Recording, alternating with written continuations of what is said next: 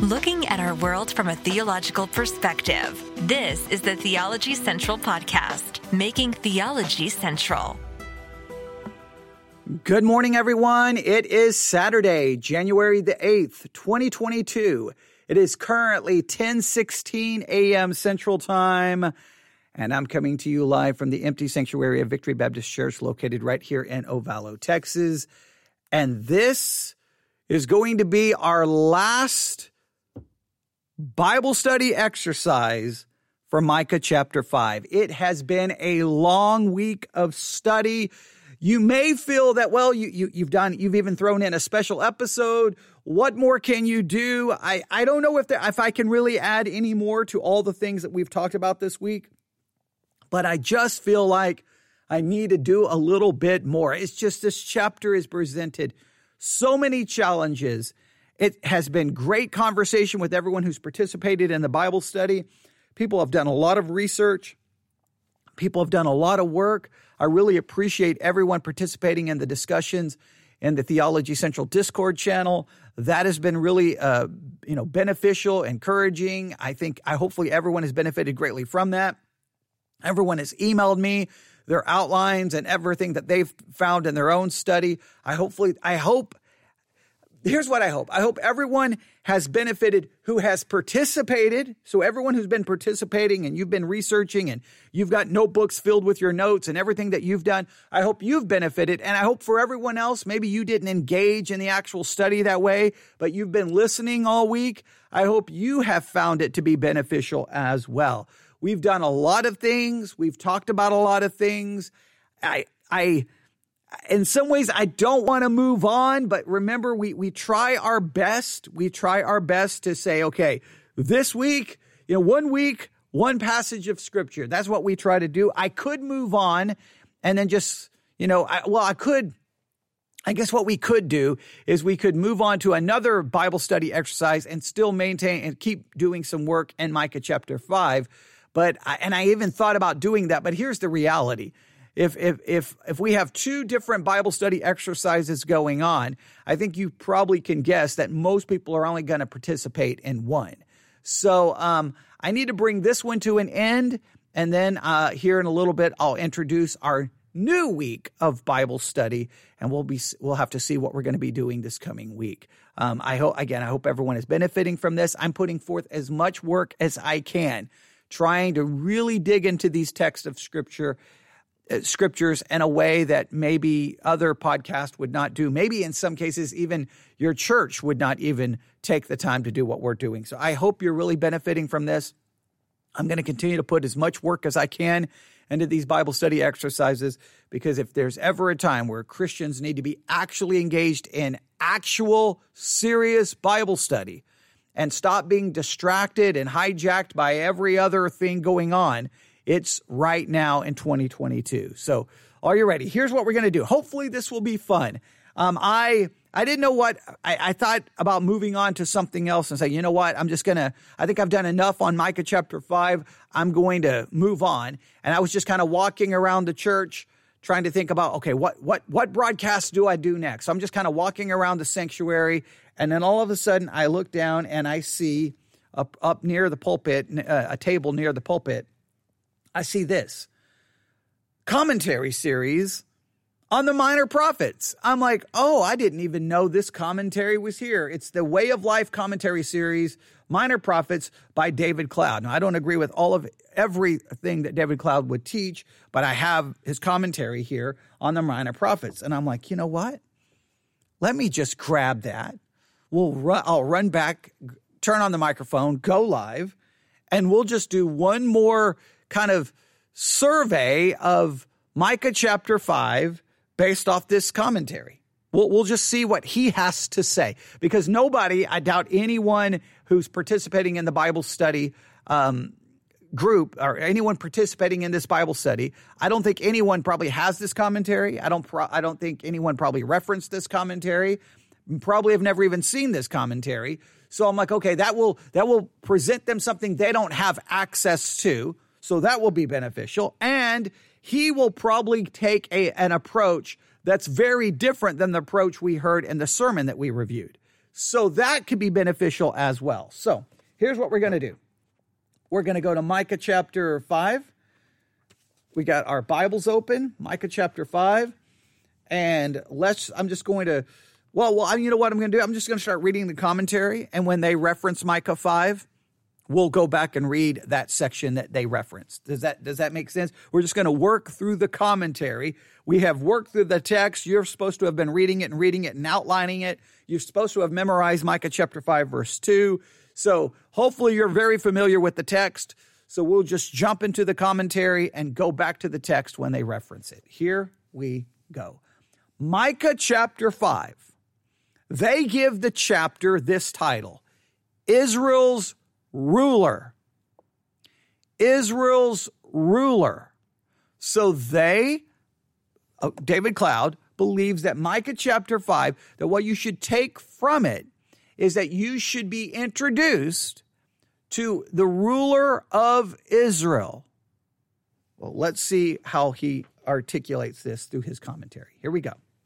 Micah chapter 5, this is page 229 in the Way of Life commentary series, Minor Prophets by David W. Cloud. All right, here we go.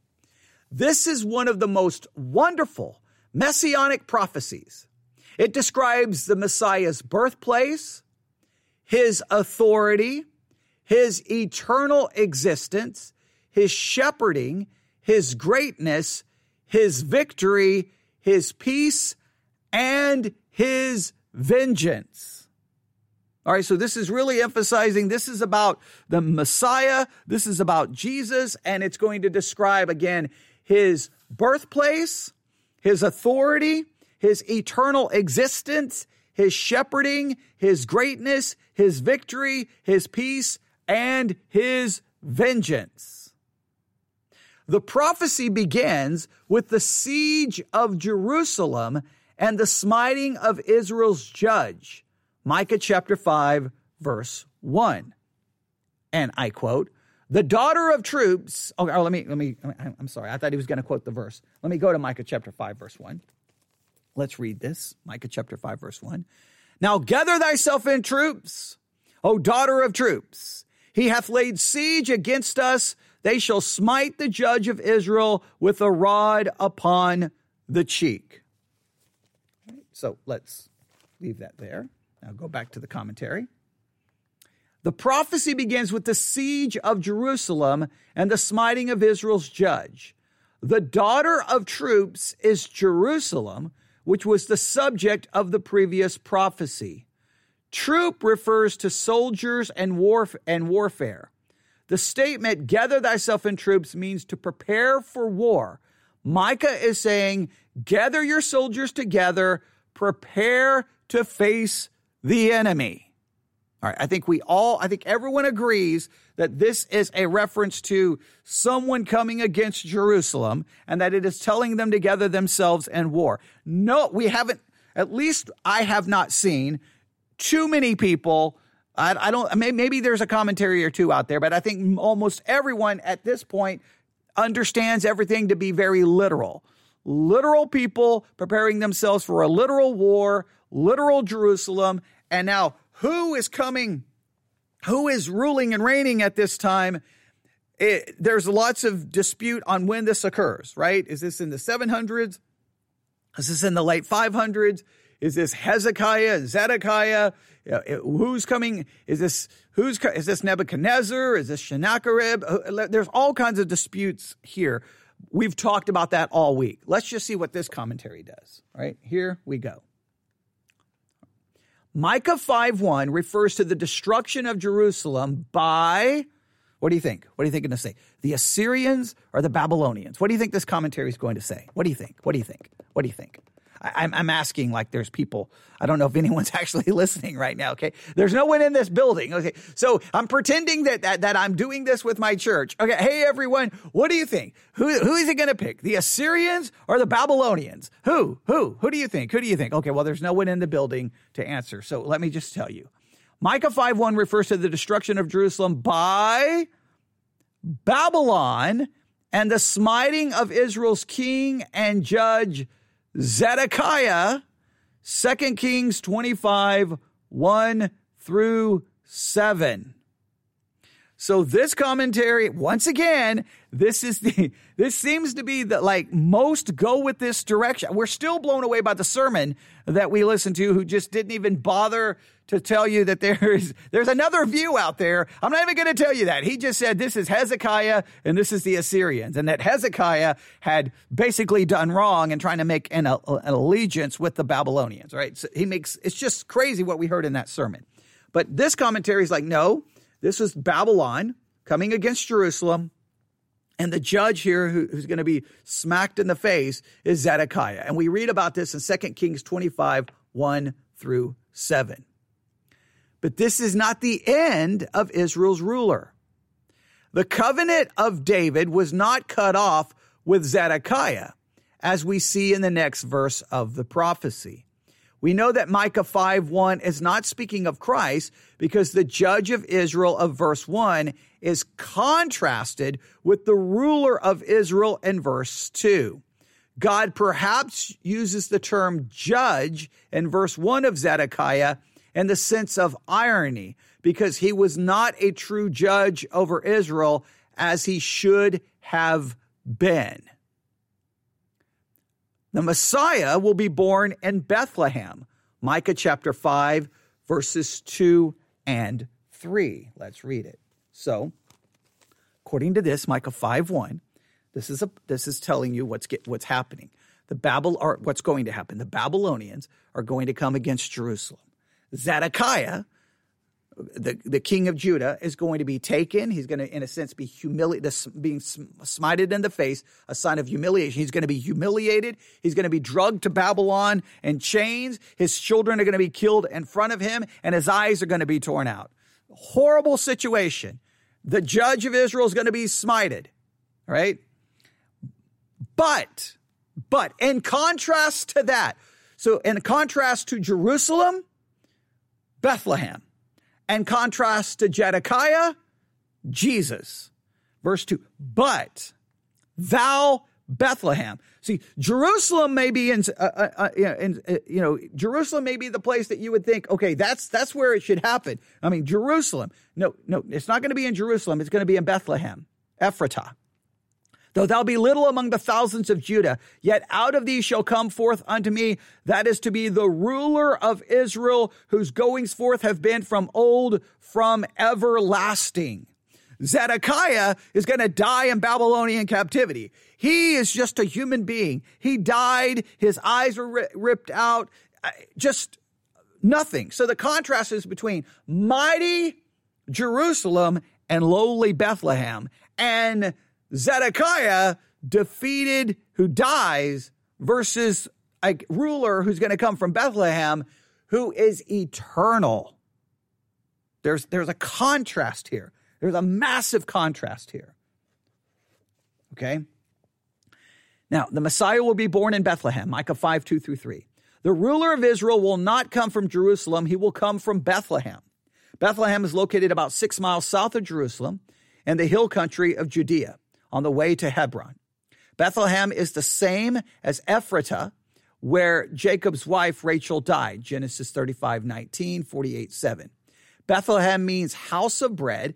It was an insignificant town, not even mentioned in the list of Judah's towns and cities in Joshua 15. It is called Bethlehem Ephratah to distinguish it from the Bethlehem that was located in Zebulun, Joshua 19:15 through 16. It was the home of Boaz and Ruth, Ruth 2, 4, and 4:11, and of David, 1 Samuel 17:12. It was the birthplace of Jesus, Matthew 2:1, Luke 2:1 through 20. It was the place where sheep grazed in the days of David, 1 Samuel 17:15, and Jesus, Luke 2:8 through 15. And shepherds still graze sheep on Bethlehem's hills. All right. Okay. So that's all basic, straightforward. Christ will come forth unto Jehovah. Christ came to earth at the Father's direction and came to do the Father's will. Christ will be the ruler in Israel. He will rule Israel forever as King of Kings, sitting on the throne of David. Christ's going forth have been of old from everlasting. His going forth refers to his works, his doings. Christ has no beginning. He is God and was with God from the beginning. This speaks of the Trinity. Christ is the Son of God, one with the Father. Christ is before all things. He is the Alpha and the Omega, the beginning and the end. God will give Israel up until Christ is brought forth. This is Micah 5:3. Let's read now Micah 5:3. Therefore will I give them up until the time that she which travaileth hath brought forth. Then the remnant of the brethren shall return unto the children of Israel. All right, how is the commentary going to handle this? Here we go. God will give Israel up, I should say, until Christ is brought forth. This verse sees the restoration of Israel immediately following the birth of Christ, but this is because the church age is a mystery that was not revealed to the Old Testament prophets. All right, so what they're explaining here is that in this passage, you have the birth of Christ, and then you seem to immediately have this idea that, hey, Israel's going to be given up. They're going to be, in a sense, given up. They're going to be in captivity. They're going to be suffering. They're going to be under the rule of different people. They're going to be given up until the time till that she which travaileth have brought forth.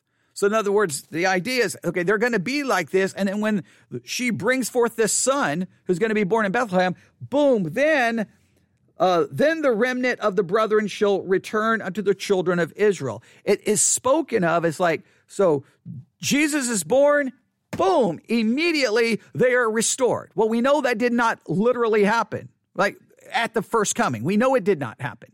So that leads some people to say, oh, wait, this is spiritually fulfilled in the church. Well, you don't have to do that. You don't have to jump there. What you have to understand is that, is it possible that the restoration is going to occur later? And this commentary explains the reason why is because the Old Testament prophets did not see the church age. It was a mystery to them. And they put as a reference to prove this, they put Ephesians 3:4-6. Ephesians 3:4-6. Let's jump over there. Ephesians 3:4-6. Now, I know those who hold to an Amil position will say, see, you're going to that dispensational stuff. Yeah, and you're spiritualizing in verse 3 when you didn't spiritualize in verse 2. So, yeah, so mock all you want. I can turn around and mock you because your hermeneutic is inconsistent. All right, Ephesians chapter 3, verse 4. Ephesians chapter 3, or just start in verse 1. Ephesians chapter 3, verse 1. For this cause, I, Paul, the prisoner of Jesus Christ for you Gentiles, if you have heard of the dispensation of the grace of God, which is given to you word, for how that by revelation he made known unto me the mystery, as I wrote afore in few words, whereby when you read, you might understand my knowledge in the mystery of Christ. So this mystery that is being spoken of, according to this commentary, is the mystery really of, well, the Gentiles coming in, the whole church age, this whole thing that in Old Testament prophecy, you really have, okay, Israel being punished, they're being in captivity, they're suffering, they're broken up, Messiah comes, boom, restoration, a king rules, and everything is fixed. And this is why when you read the New Testament, you see the Jews at the time of Jesus really thought, okay, when it's time now, restore the kingdom, make everything right. And they didn't understand the death, the suffering, and the church age. They're waiting for the restoration. Just because it hasn't happened yet doesn't mean it's not going to happen literally, and doesn't mean I should run around and try to find some figurative fulfillment or spiritual fulfillment in the church.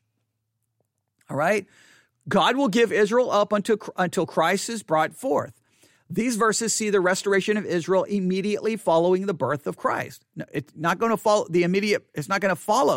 the birth of Christ immediately. It's going to follow after the time of the Gentiles be fulfilled. All right? Now, verse 4. Micah chapter 5, verse 4. And he shall stand and feed in the strength of the Lord and the majesty of the name of the Lord his God, and they shall abide, for now shall he be great unto the ends of the earth. This seeming to be referring to Jesus, referring to the Messiah. Let's see what this commentary does here. Well, they call this verse, the Messiah is the Lord's shepherd. So they believe this is referencing the Messiah. It says, compare John 10, 11, and 14. The Messiah feeds in the strength of the Lord and in the majesty of the Lord.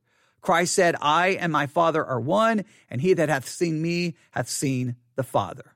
Imagine God himself as a shepherd. God as a shepherd is an amazing revelation of his character. This refers to his love and kindness. The shepherd is a lowly occupation in this present world, but caring for his people is not below God's office. Christ is meek and lowly in heart. God as a shepherd tells us that he is omnipotent, that he has omnipotent strength to care for his sheep and omniscient wisdom to lead them. He is immortal and will never leave them. He ever liveth to make intercession for them. Christ is Israel's shepherd. He will fulfill God's covenant with her. He will protect and guide and feed her.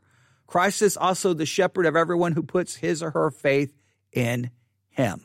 So they are saying, verse 4, let me read it again. And he shall stand and feed in the strength of the Lord. So in other words, the Messiah is connected with the Father, right? It's connected with the Father. And the majesty of the name of the Lord, his God, he's going to do his actions in the name of God. Again, there's a connection between the Son and the Father, and the Messiah and the Father, and God the Father. And they shall abide for now, shall he be great unto the ends of the earth. And the fact that he's going to stand and feed in the stream, it's just weird that, yeah, okay, well, I could go some different directions there with verse 4, but I do agree it's referencing the Messiah. I do agree it's referencing the Messiah. I don't think there's any way to get around that. To go away from that would just be all kinds of problems. All right, Micah 5:5, we read these words.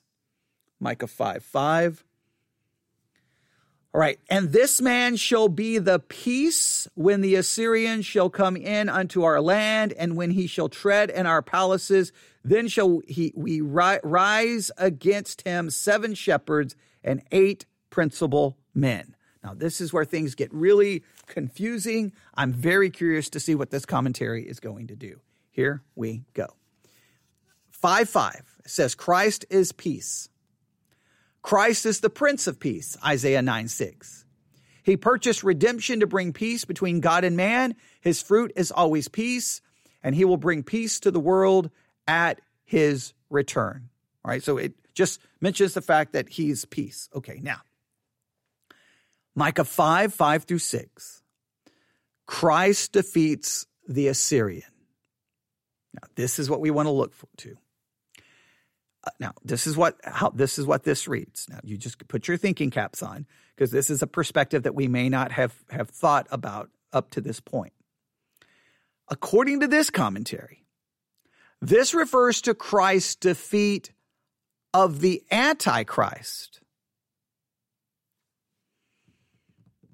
Now, I'm not such a good fan of this right now, because once again, it's kind of taking the term Assyrian or the Assyrians and turning it into something other than actual Assyria. But all right, let's see why.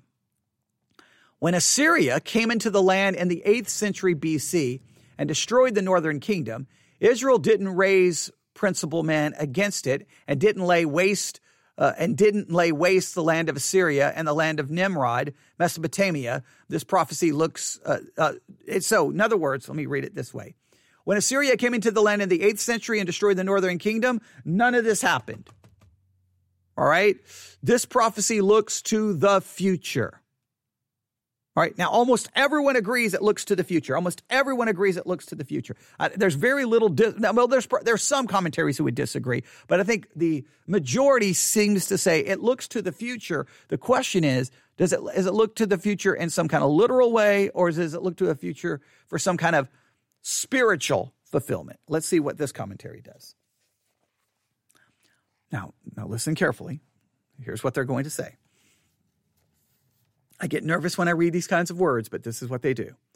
Micah uses the land of Assyria and the land of Nimrod, referring to Babylon, as synonyms. Micah 5:6, because in Micah 5:6, and they shall waste the land of Assyria with the sword and the land of Nimrod and the entrances thereof. He's saying that the land of Nimrod and Assyria, one is Babylon, one is Assyria, and it's using them as synonyms. Okay, maybe, right? From God's perspective, the Assyrians and the Babylonians were one. They lived in the same region and had the same character. The Babylonians conquered and absorbed the Assyrians, and 2 Chronicles 33:11. The king of Babylon is called the king of Assyria. Let's see. Second Chronicles 33:11. Let me look at this. 2 Chronicles 33:11. 2 Chronicles 33:11. I got to look at this to see. 2 Chronicles 33:11. 2 Chronicles 33:11. Wherefore the Lord brought unto them the captains of the host of the king of Assyria, which took Manasseh from the thorns and bound him with fetters and carried him to Babylon. So according to this, I'm going to read this again. In 2 Chronicles 33:11, the king of Babylon is called the king of Assyria. So they're trying to make a textual argument that the Assyrians and the Babylonians at some point are almost merged into one. They almost can be used synonymously. All right, now let me read this all again. Micah uses the land of Assyria and the land of Nimrod, referring to Babylon, as synonyms. From God's perspective, the Assyrians and Babylonians were one. They lived in the same region and had the same character. The Babylonians conquered and absorbed the Assyrians. And 2 Chronicles 33:11, the king of Babylon is called the king of Assyria. The foundation of Assyria and Babylon goes back to Nimrod and Ashur. Nimrod founded Babel, and his associate Ashur founded Nineveh. Genesis 10:8-12. These kingdoms were one in spirit and objective and character, being the beginning of the devil's world system and the forerunners of the Antichrist end-time Babylon. The Assyrian Empire was followed by the Babylonian, the Medo-Persian, the Greek, and the Roman. So the Asian Empire was followed by the Babylonian, the Medo-Persian, and the Greek and Roman. In God's eyes, these ancient kingdoms had the same idolatrous spirit and moral character and formed one great image of pagan rebellion described in the vision of Daniel 2. So in God's eyes, all of the ancient pagan kingdoms that arose in Mesopotamia are described by Daniel are Assyrians. Since this is true for Medo-Persia, it would be true for Greece and Rome too, since they are part of the same image and prophetic vision. So they're trying to use a textual argument that the Assyrians and the Babylonians are synonyms and that they all basically fit this idea of this pagan, ungodly world system. That's how they're trying to describe this, all right? Now, it says, consider Isaiah 14, 25-27. Now, we'd have to go read Daniel 2. We could go to Genesis 10, 8-12. There's a lot of scriptures they've given here, but we'll look this one up. Let's go to Isaiah 14, 25 through 27.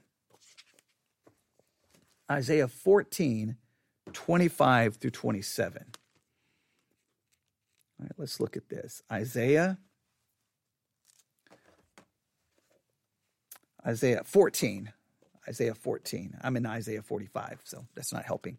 Isaiah 14, here we go. Isaiah 14.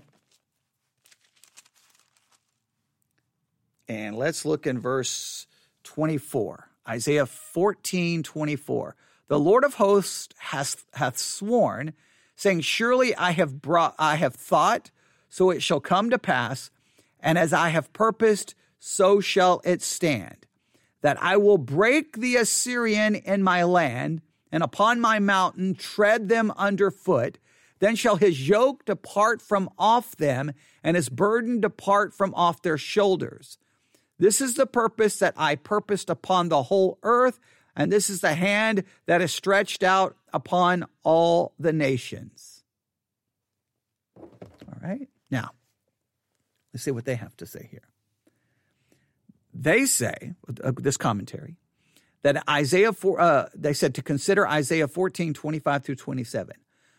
God, now this is what they say, God calls the Antichrist the Assyrian in verse 25. The next two verses make it clear that this is speaking of the Antichrist because it deals with the time when God will punish all nations.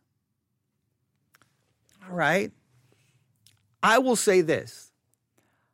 I don't know if I would say that's the Antichrist. I will say this. This is clearly seeming to be referring to a time where God will punish all nations, and I think you could argue that that has never occurred. So it would be looking for something future, and if it's looking for something future, who does it mention? It mentions the Assyrians. If it mentions the Assyrians and it's talking about something future that hasn't happened, well, then it would be perfectly acceptable in Micah to mention the Assyrians referring to something future. That's how I would possibly argue. Go to the next page. See what they do here. It says, the next page, consider Ezra 6:22.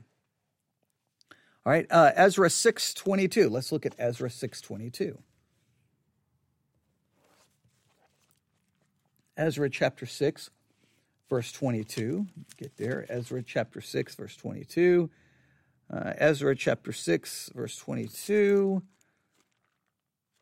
Here we go. I'm getting close. Here's Ezra 9. Here we go. Ezra 6, verse 22. And kept the feast of unleavened bread 7 days with joy, for the Lord had made them joyful and turned the heart of the king of Assyria unto them to strengthen their hands and the work of the house of God, the God of Israel. Right? I don't know what they're doing with this. This seems weird. They said the king of Assyria, referred to by Ezra, was Darius of Medo-Persia, yet God refers to him as Assyrian.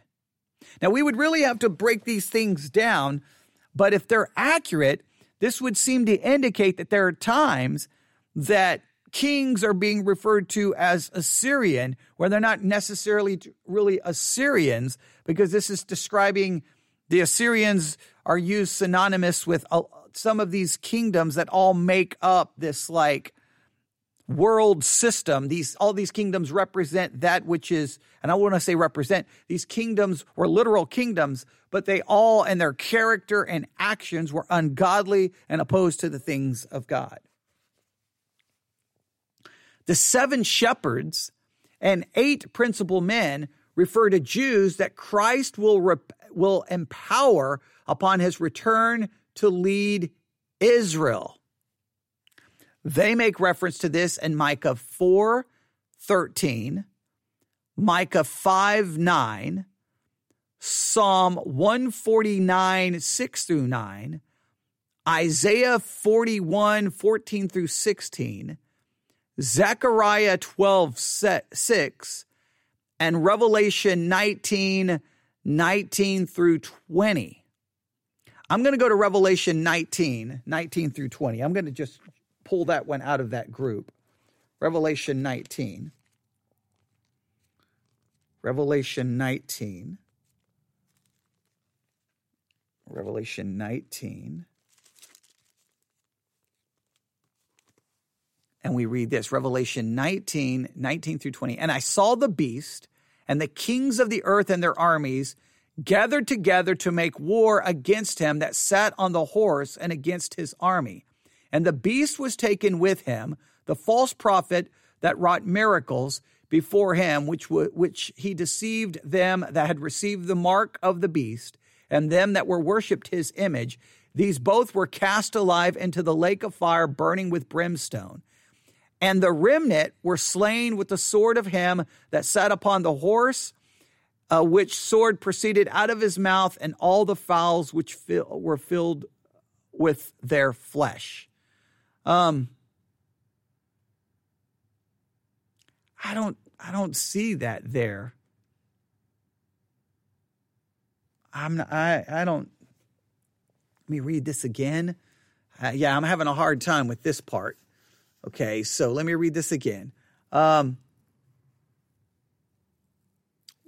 is this? Okay, the seven shepherds and 8 principal men that's mentioned there in Micah 5 refer to Jews that Christ will empower upon his return to lead Israel.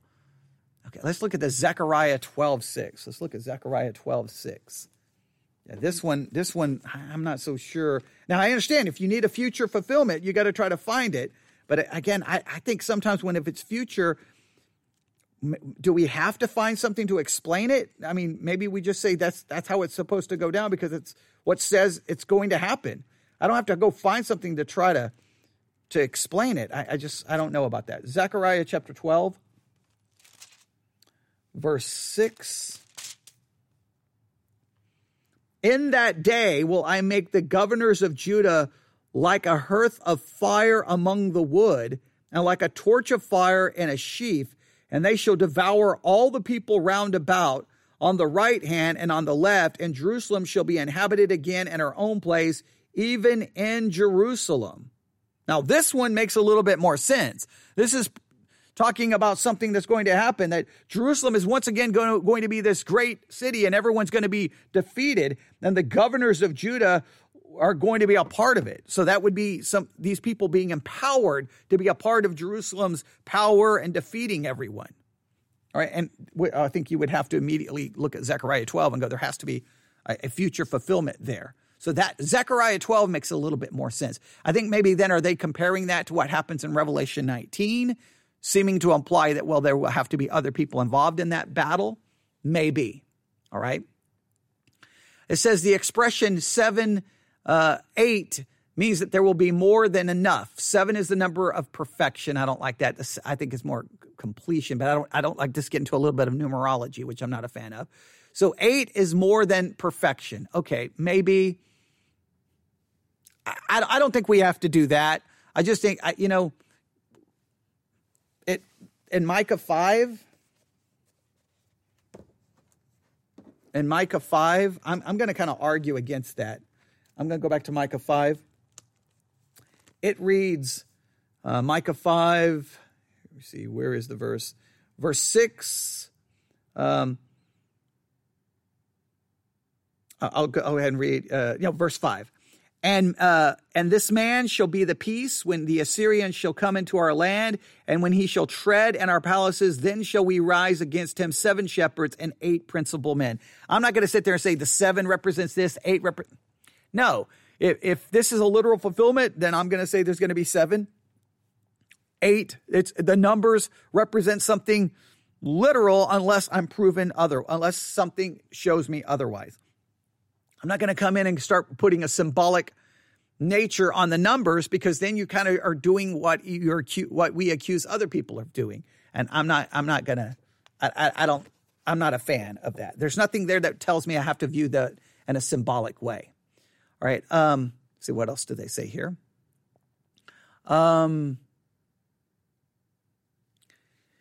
It says, we see the same type of language in Amos 1:3 Amos chapter 1, verse 3, Amos chapter 1, verse 6, Amos chapter 1, verse 9, Amos chapter 1, verse 11, and Amos chapter 1, verse 13, for 3 transgressions and for 4. This signifies the full measure of sin. Well, I got no problem in Amos understanding it that way because I think it seems clear.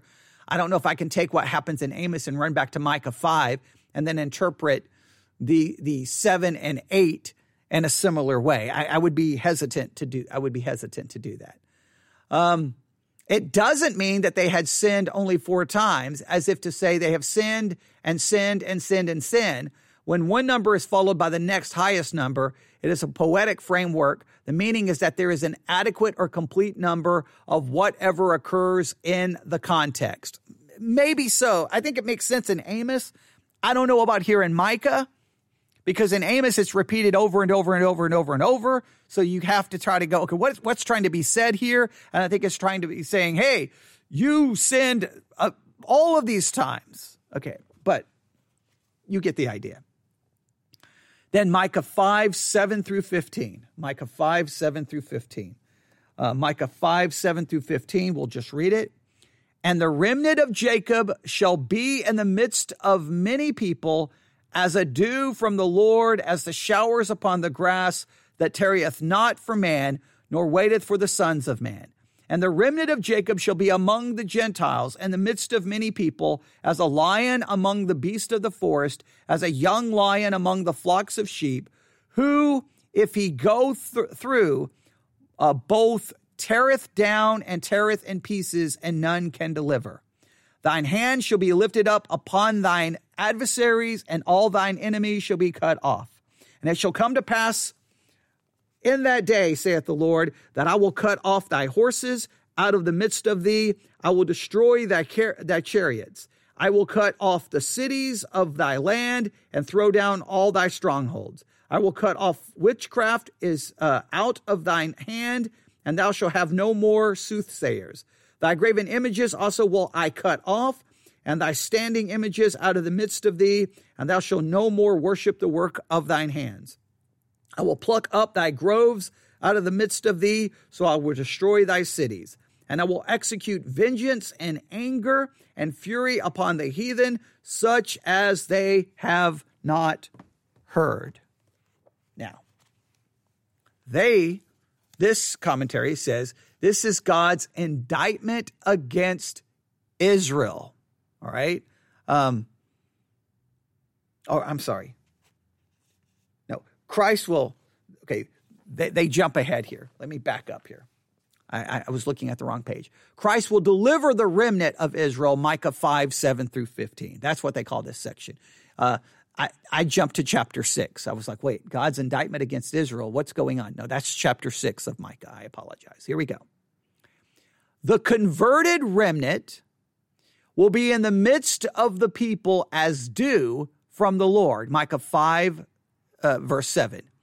Israel will be a blessing to the entire world.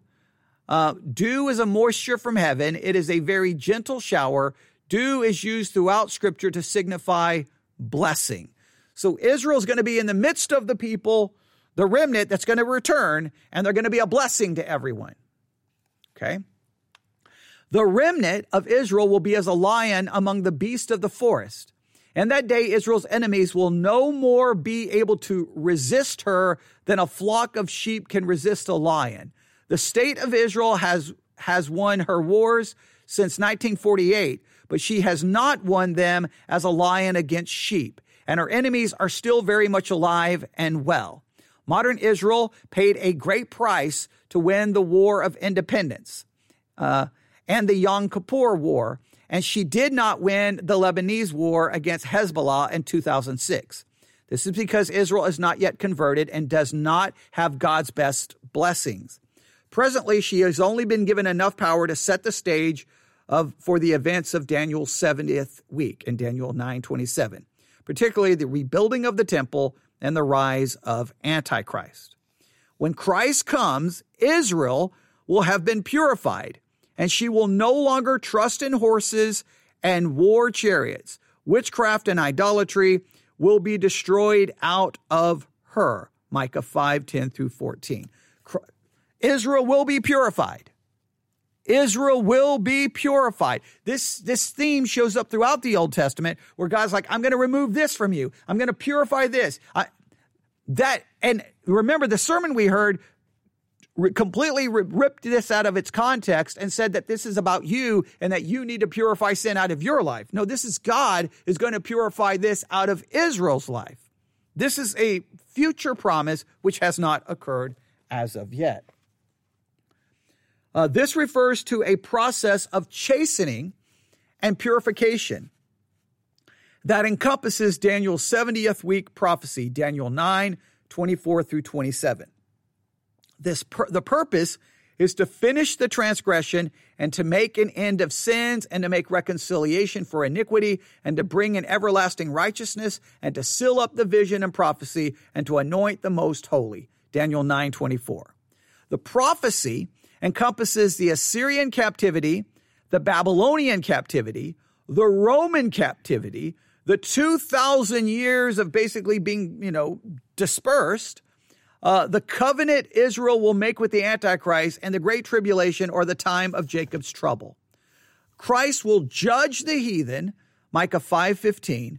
It will be such as they have not heard. This refers to the Great Tribulation, which will be a great time of trouble that has never come on the earth. And then it gives a number of scriptures to compare. And then that's the end of the commentary. All right, so let's now try to work our way through this carefully and summary so that this will make sense. All right. Now, the only way to do that was to just read through it the way we did, because I wanted you just to hear another perspective. Okay. So now I wish they would have done a lot more. They raised some questionable things. Here, I'm going to now give you our final summary of Micah chapter 5. I'm going to do this. I have no notes. I'm just going to walk through this, and I'm just going to try to give you something that you can grab onto. All right, here we go. Micah chapter 5. Let's work through this. Here we go. This should only take about 15 minutes is what I'm hoping. Here we go. Maybe less. Here we go. Verse 1. Micah 5:1.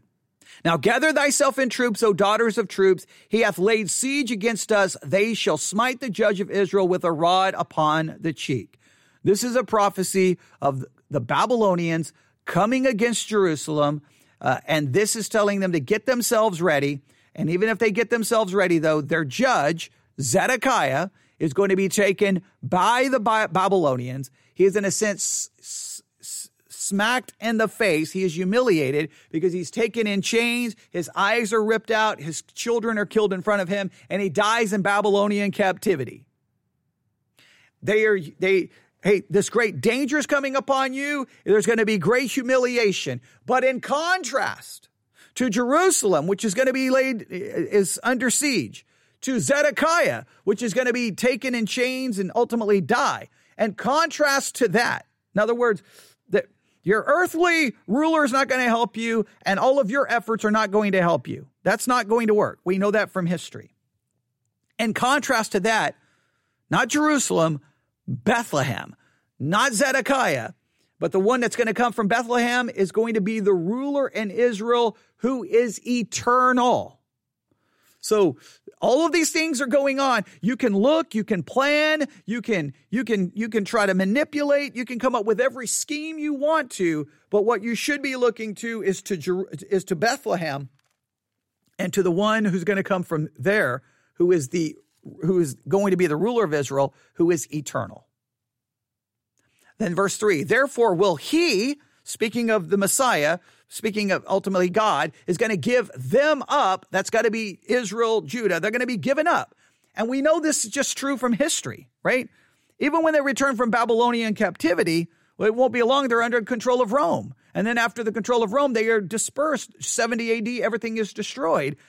And even today, even though they're back in the land, they're still not in a ruling situation. No, put it this way, the ruler is not yet ruling for them. They're not completely gathered back together yet. In fact, Jews are still dispersed throughout the world. So it's still not been fulfilled. So he's going to give them up. That's the situation even as of today. Until the time that she which travaileth hath brought forth then the remnant of the brethren shall return unto the children of Israel. That return will happen. It's not figurative. It's not spiritual. It's going to happen in a literal way. Israel will be brought back to their land and their king will rule. The only way I can understand that is literal, because verse 2 is literal.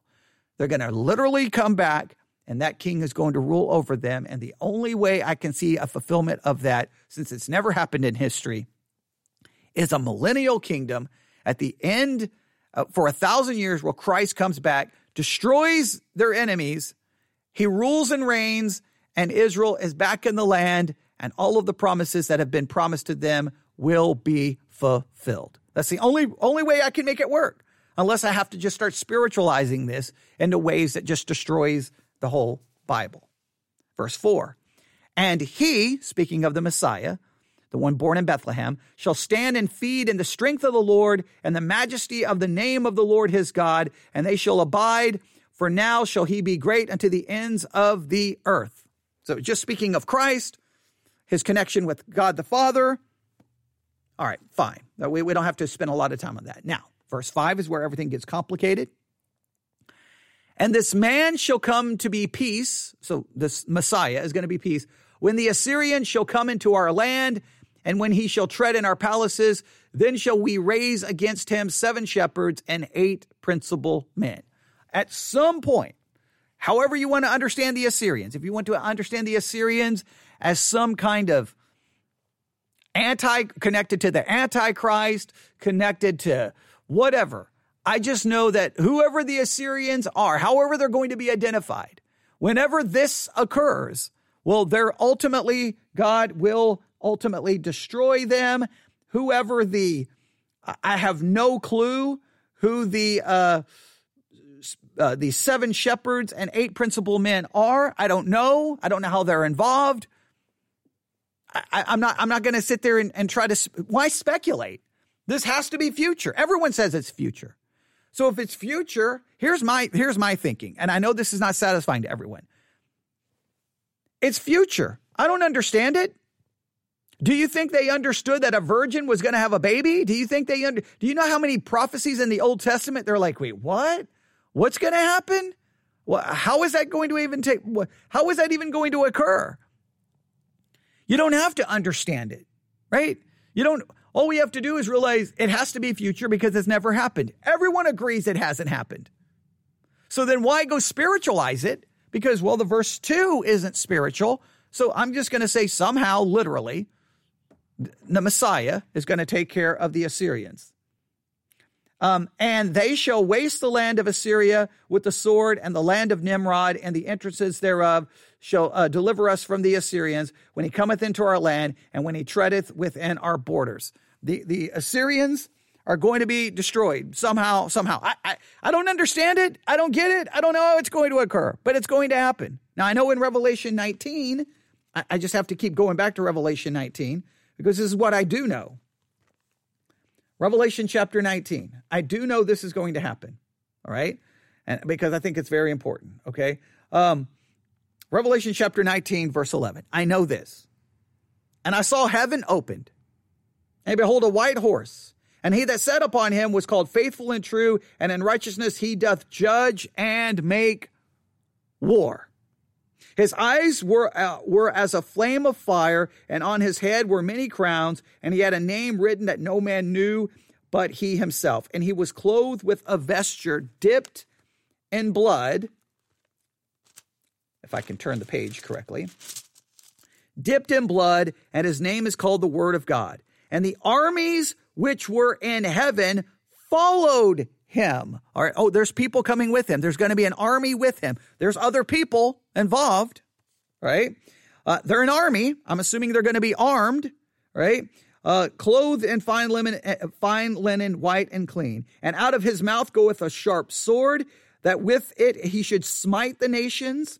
Now, nations, I think that can include Assyria, right? Could it? And he shall rule them with a rod of iron, and he treadeth the winepress of the fierceness and wrath of Almighty God. And then you can just see everything that happens here. There's destruction. there is war and there's defeat of the enemies. After that complete destruction of everything, chapter 20, millennial kingdom, Christ is ruling and reigning. Israel gets all the fulfillment. I don't know what in the world is going on in 5 other than I know that the Assyrians are going to be defeated. They're going to be destroyed, right? And that what else do we need? I mean, what else do we need other than to just know that? I don't need, again, just think of when Noah was told to build the ark. Did he understand a flood? Did he have any clue? Like, sometimes it's just weird that we see these prophecies and like, we've got to figure out every detail. Oh, wait, there's going to be 7 shepherds and 8 principal men. Well, 7 represents this and 8. Why do we have to go do all of that? It's a future prophecy. I don't know how that's going to play out. I don't know what that means, but you know what? I don't have to. I know that I know the basic concept here. So I'm going to just stress. That's where I'm going to stress. Okay. Because I think that's what I'm going to stress and emphasize, because I think if we do anything else, we just end up with all of these crazy interpretations that make no sense to me. All right. Verse 7. So after all of that happens, everyone's going to be destroyed. And the remnant of Jacob shall be in the midst of many people as a dew from the Lord, as the showers upon the grass that tarrieth not for man, nor waiteth for the sons of man. And the remnant of Jacob shall be among the Gentiles in the midst of many people, as a lion among the beasts of the forest, as a young lion among the flocks of sheep, who, if he go through, both treadeth down and teareth in pieces, and none can deliver. Basically, Israel is going to be put back in a place of prominence, a place of blessing, a place of power. That all makes sense in the millennial kingdom. Revelation 19, there's the war, everyone's destroyed. Revelation 20, Christ is ruling and reigning for 1,000 years. Israel rules and reigns with him. Israel is now in the midst, all the nations around it, it's going to be Israel. It's going to be about Israel and their fulfillment, getting all of these promises. And then verse 9, thine hand shall be lifted up upon thine adversaries, and all thine enemies shall be cut off. All of Israel's enemies are going to be cut off. They're all going to be destroyed. And then it shall come to pass in that day, saith the Lord, that I will cut off thy horses out of the midst of thee, and I will destroy thy chariots. Now, God is going to ensure that Israel is completely purified from all of the sin that they have struggled with since their very beginning. He's going to take away everything from them that they're trusting in. They're not going to have anything to trust in but him, because Christ is going to be sitting on the throne. I'm going to cut off the cities of thy land and throw down all thy strongholds. I will cut off the witchcrafts out of thine hand. They're going to be completely purified. All of these things that they have relied on is going to be stripped away. They're going to be purified. They're going to be restored. And it goes on to say, and I will execute vengeance and anger and fury upon the heathen, such as they have not heard. And he will judge the heathen.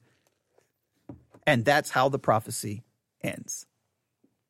To me, if we just look at it from a very literal way, it's very straightforward. Judah was going to face issues with the Babylonians. But in contrast to what they were dealing with the Babylonians, there's a promise of the Messiah coming in Judah, in Bethlehem.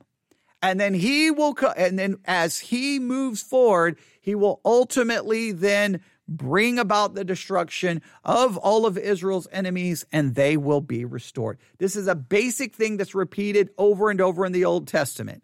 Messiah will come, destroy Israel's enemies, and restore them. That is why when you read the New Testament over and over and over, the Jews kept saying, when are you going to set up the kingdom? Do it right now. Come on, restore it. They kept looking for that. Why did they keep looking for that? Because they read Left Behind, or because they were confused by some dispensationalists? No, because they read the Old Testament and said, see all of these promises? They haven't happened yet. Make them happen. When it didn't appear Jesus was going to make it happen, they said, kill him. We're done with him, because they didn't get what they wanted at the time.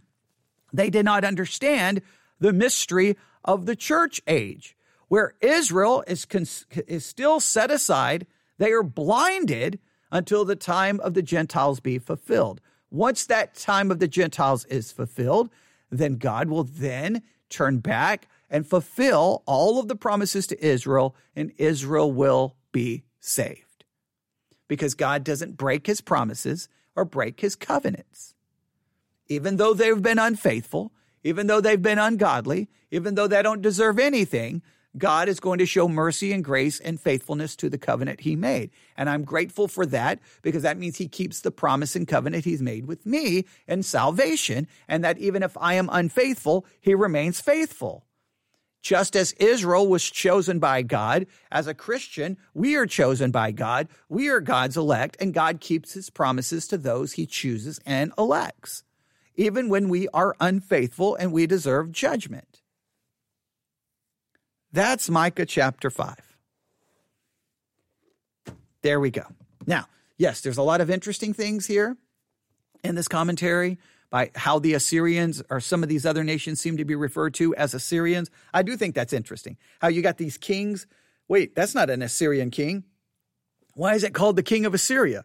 So there may be some textual way to say Assyria can represent a lot of things. All right, great. Bottom line is, whether it represents something or not, I know in Revelation 19, God is coming to destroy the nations. He's coming to destroy the enemies. So whatever name you find in the Old Testament, I am assuming they'll find a way to fit in when that occurs. Some way, shape, or form, they'll be able to fit in right there. And they're going to be destroyed, and he's going to rule with a rod of iron. And at the end of the millennial kingdom, then there's another war, and then they're all totally and completely destroyed. At the end of the millennial kingdom, then they're completely destroyed. Is that the judgment upon the heathen at the end of the millennial kingdom? Is that the final judgment upon the heathen mentioned at the end of Micah chapter 5? You can read the end of Revelation chapter 20. You'll see what happens. The end of the 1,000 years, Satan is loosed and everything goes crazy, and then they're all destroyed. Then you have the great white throne, final judgment. Is that how Micah 5 ends? Then it all fits perfectly in somewhat of a chronological order. The only thing missing there is the church age, because it goes from basically the birth of Christ to the restoration of Israel. Well, the only problem is there's a gap there that nobody could see, and that's us right now, us Gentiles sitting here. We've been brought in. Israel has still been set aside until we're finished, and then when God is done with us, then it moves to them. I know millennialists don't like that. I know many in the Reformed people don't like that, and they think it's foolish and it's stupid, but you can mock it and look down upon it. But your solution is all of these passages are just literal, the church, figurative, allegorical, and then magically, oh, well, that verse right there, that's literal. And that's schizophrenic hermeneutics, and I'm going to reject that on the basis of its hermeneutical inconsistency. Whoa, an hour and 3 minutes to do that. I hope that was beneficial. I would have liked to have walked through that commentary a little bit slower. And I know I had to kind of just, fly through that commentary, but I wanted you to at least hear another perspective. And I hope it was beneficial. The reason I had to fly through it is today is Saturday. So we have to bring this study to an end. So here in a few minutes, we'll introduce next week's study. I'm afraid to even look. I'm afraid Micah 5 was hard enough. I don't even know what's next. So I'm going to hold my breath, and we'll see here in just a few minutes what next week's study is. We'll take a look, and we'll come up with next week's Bible memory verse. We'll get everything ready. So, all right. Thanks for listening. I hope it was a good week of Bible study. I hope so. You can email me newsif@yahoo.com, or if you have any questions about what we covered, you can email me that, or if you're in the Discord group, you can just, say, I'm completely confused, and I can say, great, go talk to someone else. All right, no, I'll do my best to try to explain. All right, everyone have a great day. I'll be back on the air here shortly. God bless.